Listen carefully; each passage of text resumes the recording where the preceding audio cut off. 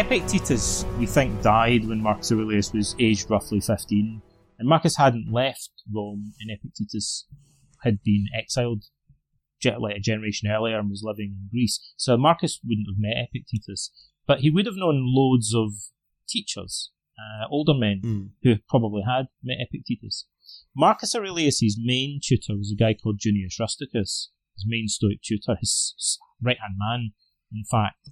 And we know from one really obscure source that Junius Rusticus seems to have served in the army alongside Arrian, who was the student who wrote down all of Epictetus' discourses. Epictetus wrote nothing. Okay. Like, all the discourses are written by one of his students called Arrian, who was a highly accomplished writer, prolific writer, and one of the most senior statesmen and generals under Hadrian, one of the preceding emperors.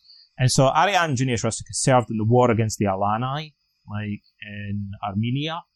And Junius Rusticus then came back to Rome.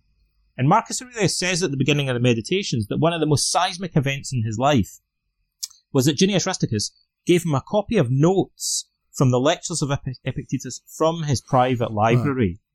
Now, why does he say from his private library? I think because of something that Arrian says in the preface he wrote to the discourses, which people usually don't pay that much attention to.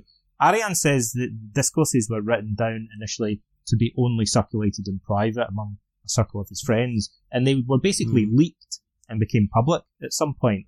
Right. I suspect Marcus Aurelius emphasises that he got them from Junius Rusticus' private library because at that point, Marcus believed that Epictetus had written nothing and no record of his teachings survived. It would be like this amazing rock star, like the most famous guy in the world. You never got a chance. He died before you got a chance to ever go and see him perform. And then one day Junius Rusticus said, look, you seem to be really into Stoicism, kid. Like, let me show you something that nobody even knows exists. And he opened the cupboard and showed him 8 volumes. Only half of them survive today, by the way. Marcus had read twice as many discourses of Epictetus.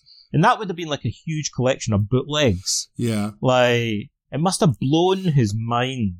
Yeah. And so I think one of the reasons that Marcus became such a passionate follower of Epictetus is that he got this kind of VIP... It's a symbolism as well, isn't it, of actually having that experience? Yeah, like it must have been incredible. He would have been about 15 and thought, like, it's a shame that the most important teacher of philosophy never left any records. And then this guy one day says, I've got all these bootlegs. Like, I've got like volumes and volumes of recordings of his teachings. Like, you can have it. It's probably like going through your life and having never heard the Beatles, but just having heard of them, and then suddenly someone finds an LP or something. Collection. And so Marcus loves Epictetus, and he's the main philosopher that he quotes. And he's read more of Epictetus than we have. So, you know, even though they'd never met, Marcus is kind of, to a large extent, a sort of disciple of Epictetus, and that's why he quotes him and paraphrases from him in the Meditations. Brilliant. Okay. We've already chatted loads. I haven't really talked too much on Marcus's history in your book. I know we've touched on certain bits. Well, I do want to have a quick rundown of the Academy before, like, we just very quickly just read out one of your favourite quotes and break that down that's relevant to today a little as well. So, perhaps if you want to, what I'm going to do, Donald, I'm going to say we've got about 5 minutes max for you to just give what you like on some history of Marcus Aurelius, some little facts, trivia, or things that people can pick up, of course, in the book or can elaborate on further by reading it. To say now a little bit about Marcus Aurelius, well, I've just finished doing this graphic novel and then the more academic prose biography. I would say the things that... Do throw out the names and say when they're out as well. Well, the graphic novel is called Verissimus, and it's coming out in June, and then the prose biography is called Marcus Aurelius' Ancient Lives. It's by Yale University Press, and it's coming out probably in around about October, I think. So sometimes people say to me, did I change my mind about Marcus by writing these different sorts of books? And in some ways I did. I learned more. I think by writing the graphic novel, I gained a greater appreciation for how the Antonine Plague affected him. Because normally we mention that there was a big plague and then we move on and talk about the rest of his life. But when you visualise it, you realise that the plague was always there throughout the rest of his career as emperor. Most of his time as emperor, he was surrounded by death.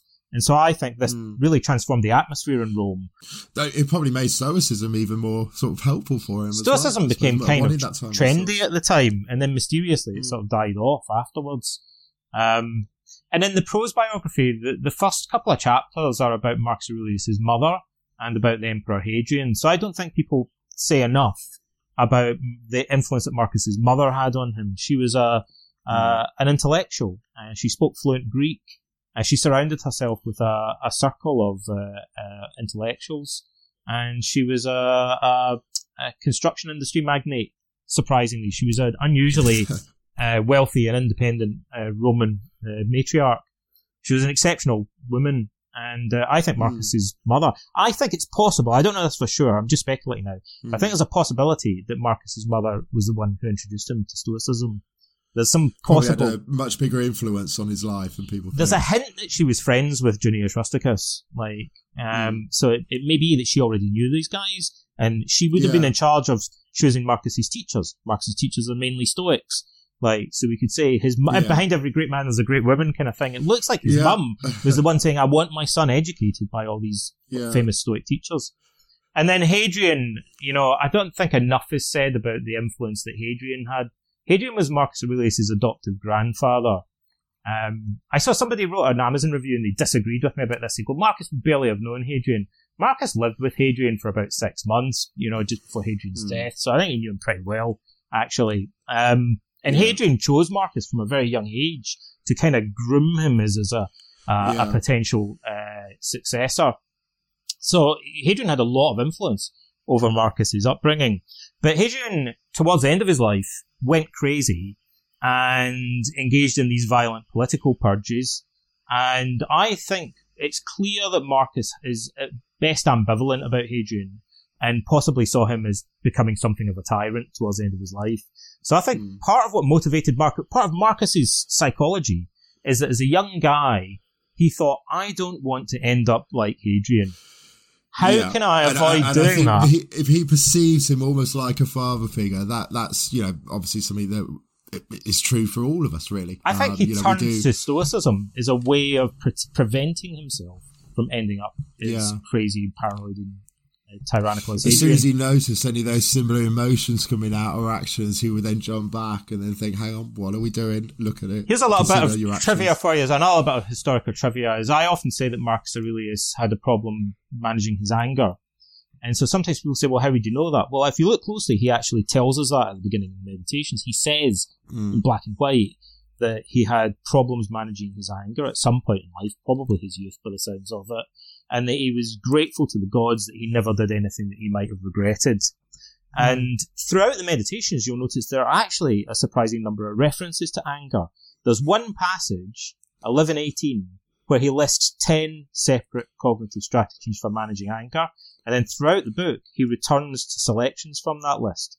So one of the main themes in the Meditations is coping with anger, because he's told us that as a young man, he had problems managing his own anger. I also don't doubt, and perhaps partly why some of the themes do recur as well, is that he's sometimes doing this for himself. He might be going through things in those stages of life. There's quite a lot that comes up when you're ruling the Roman Empire and you're at war, you've got the plague and everything else to deal with. There may have been moments where he thought, I almost reacted then. I'm sitting writing something. He's almost reminding himself, not necessarily, because, ultimately he was writing for himself, wasn't he, at the time? So he was writing it on the Danube, on the frontier in the middle of what he called the war, what the Romans called anyway, the War of Many Nations. And in the middle of the plague. And then he also, after he finished the Meditations, faced a civil war. So there's something I'll mention, actually, it's of interest about the way the Meditations is written. It's artfully vague. Someone got annoyed with me for saying that once, but I'll stand by that. It's surprising in a way that there are some specific references to individuals or events, but generally he's, especially from a historian's perspective, a biographer's perspective, it's frustrating. I'll give you one example. One of the most... I don't think it'd be as great, though, if it was so personal. Well, people wouldn't see themselves in the pages as much. Yeah. So a simple example is Meditations 2.1, which is one of the most widely quoted passages. He says, every morning when you awaken, tell yourself that you're going to meet treacherous, meddling, belligerent people and so on, and prepare to cope with them, right? He doesn't name any names, right? And he doesn't even give any kind of clues as to what sort of people he's talking about. So we read that and think, my mother-in-law's a bit like that. or that guy that works in the desk across from me is a little bit like that. Yeah. You know, we can immerse ourselves in it and identify ourselves with it in a way that we 100%. couldn't if he was being more specific. Talking about someone specific in his army or something, yeah. But as a biographer, obviously we read that and think he must, at some level, have in mind examples of people that he's talking about. Yeah. And he mentions treason. He's facing a civil war. He's faced a huge betrayal from Roman allies. It would be really interesting. And he's writing this in the middle of dealing with ambassadors. If he wrote some notes to go with it all as well, the personal thing behind each story, that would be fascinating. Yeah. So it's an interesting challenge to connect these kind of vague comments to the actual historical events that were happening around him as he wrote them. I mean, he may just be talking in that passage about one of his relatives that's kind of annoying. But he may also be talking about these seismic world history changing events that are going on around. Yeah. There'll be something that's triggered it. Yeah, whether it's something personal, whether it's something he's witnessed in others or what have you. There's something that's going to have triggered him saying, that's a good thing for me to sit and write, you know. And be fascinated if we could know what they were. But, okay, before we go and pick your passage, obviously it's actually one of the reasons I reached out to you in the first place, because it was just pretty... amazed really to see that you're sort of bringing back a little bit of history of Athens yourself with sort of re-establishing, is that the right word, the sort of Plato Academy, based around the same grounds where the original one disappeared 1,800 years ago, something like that. It was. So tell us a bit about that. Well, Plato's Academy is every single academy is named after it. So it's weirdly recognisable to people, even if they don't know anything else about it. It was the first academic institution, in a sense, in Western history. It was in a gymnasium, which is not what we call a gymnasium. Today, a gymnasium is like a building where you do sports and stuff. An ancient Greek gymnasium was more like a recreational ground. Like, it's a big... 30, 40 acre sports ground with running tracks, a palestra, a wrestling school, boxing. So mainly adolescents would do these sports there, and older men would hang around and discuss politics and philosophy, if you can kind of imagine that, in this lush park with streams. Sounds really interesting, really good. So Plato would walk around. Also, Plato was buried there. Like, his tomb was there as well. So when you're walking there now, it's a park today. But tourists don't go there. It's mainly Athenians that walk their dogs there and do taekwondo there and whatever they do. So, as you're walking around there, you might think, Plato's bones are maybe under the ground here. Like, Plato used to walk around here. Socrates probably also walked around there, and other philosophers doing philosophy. But there's not much philosophy that's done there anymore. So I thought, number one, wouldn't it be cool if people did more philosophy here?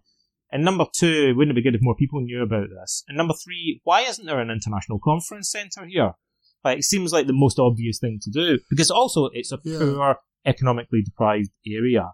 And Greece has been through a terrible economic catastrophe.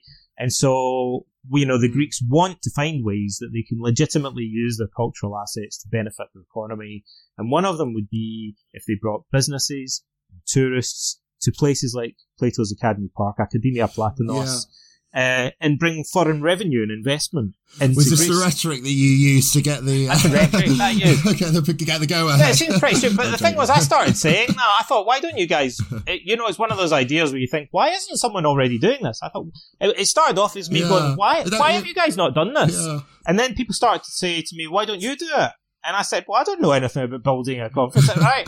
But then I realised that one of my friends does. My good friend James O'Neill is a chartered surveyor who specialises in these things, and then I realised I knew a bunch of other people who were involved in similar projects in Greece, and within a year we had a business plan, a proposal, and we became part of an incubator programme, and we got seed funding from a foundation in the UK, the Aurelius Foundation, and we built a virtual community online that took off like a house on fire, and we are now organising a virtual conference in May with a bunch of senior academics speaking about it. Excellent. So we've got a board of advisors now with a bunch of...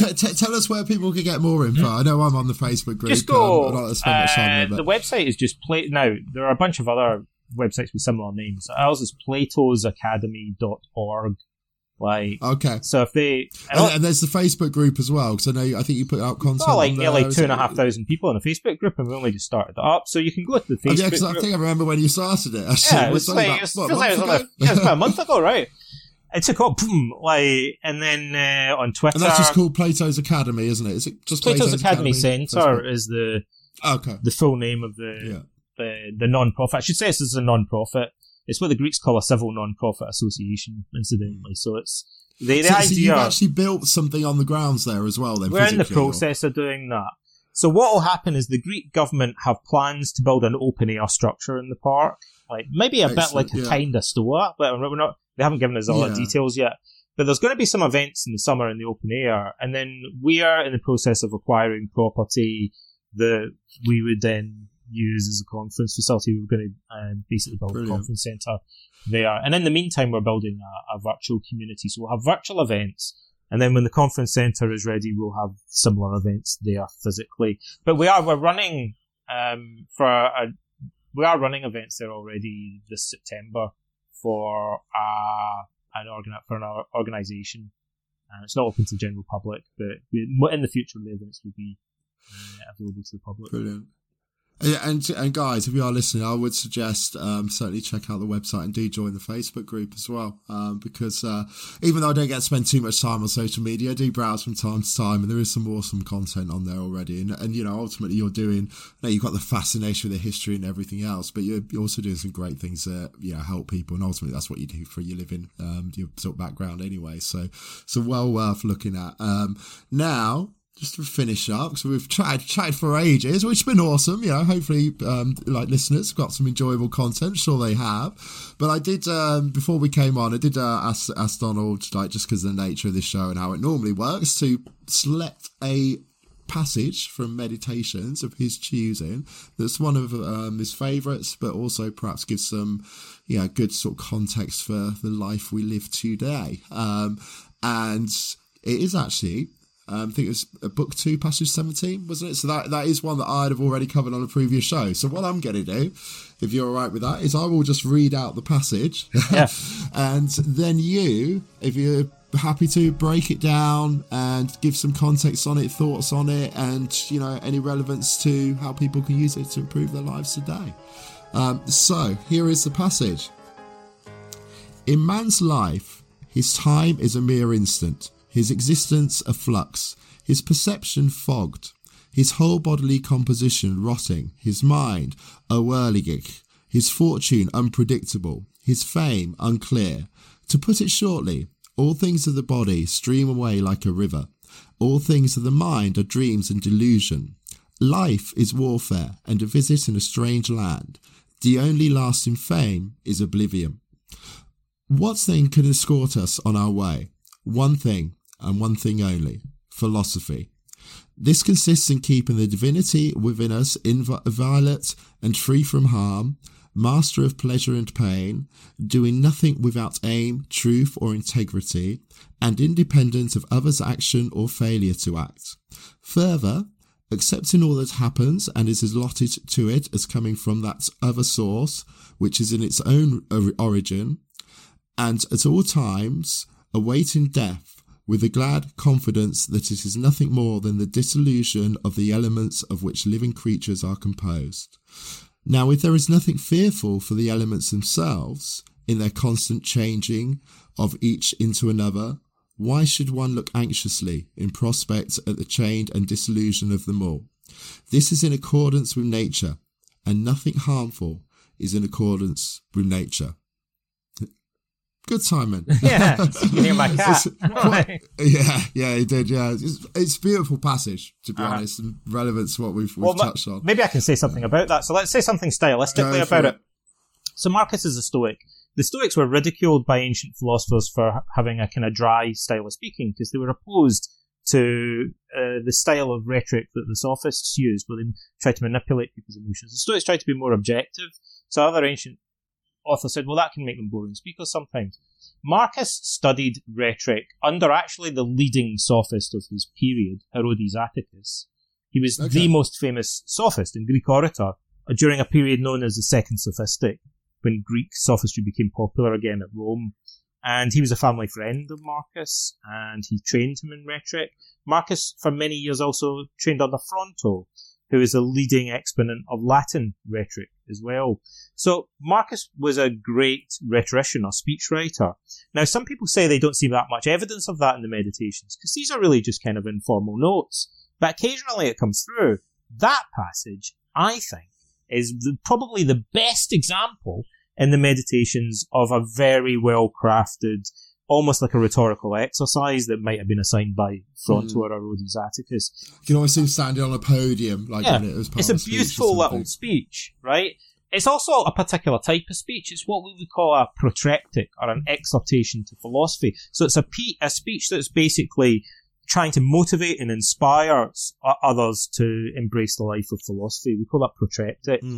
And it's almost like a summary of the whole of Stoic philosophy. It starts off alluding to the view from above. It ends alluding to the contemplation of death. And then in between, there's lots of other aspects of Stoicism as well. On a historical note, many scholars have noted, he mentions there life is warfare and a sojourn or a trip in a foreign land. He wrote that because he says underneath it, at Carnuntum in Austria, this huge Roman legionary base on the Danube, on the frontier with Germania. And so Marcus was literally surrounded by warfare and in a foreign land when he wrote that passage. It seems, again, it's strange because it seems artfully vague, but when you think of where he's writing it, he's obviously referring at some level. And that's where that trigger would have come from, to use that as the metaphor, to use that as the analogy. On the one hand, it's kind of a well-known metaphor. On the other hand, it clearly refers to the situation that he's physically in at the time that he's writing it. So we can kind of get both. We can treat it as abstract in general, and we can also treat it as resonating with the realities of his biography, his life. So there are many things. It's like we say, it starts off there with the view from above. It talks about really dedicating yourself to protecting the divinity within you, which is a little bit opaque. The Stoics, that means reason, basically. It means our faculty of moral choice. I think that's something that you read the whole book and you pick up. It becomes clearer. It still touches on it. Yeah. All of these are themes that he returns to again and again throughout the rest of the book. And then there's another point where he says that perception is missed. And the word he uses is tuphos, which is a technical term or a kind of a term of art in Cynic and Stoic philosophy. It means smoke or mist. And it's like we would say smoke and mirrors today. So the Stoics and the Cynic would say, look, the world of human opinions is all smoke and mirrors. Like, this is a cliche. And he's using this terminology here. He's alluding to well-known philosophical tropes and reworking them into this quite dense, very powerful passage. Yeah, and I think it's brilliant because, like you say, it does have so many different elements to it that will come to light, in a passage of their own at different points as well. But yeah, no, brilliant, and thank you so much for that. Thank you so much for coming on, Donald, as well. It's been wonderful chatting. Could bloody talk about this stuff like all day. That's great. I do talk about it all day. It's my hobby. I bore enough people to death with it. I'm sure you do as well. Guys, thank you very much for listening. And Donald, thank you again for coming on and being an absolutely amazing guest and giving some awesome content for our listeners as well. Really, really appreciate it. Thank you, Adam. And yeah, everybody, thank you for listening, and I will see you next time.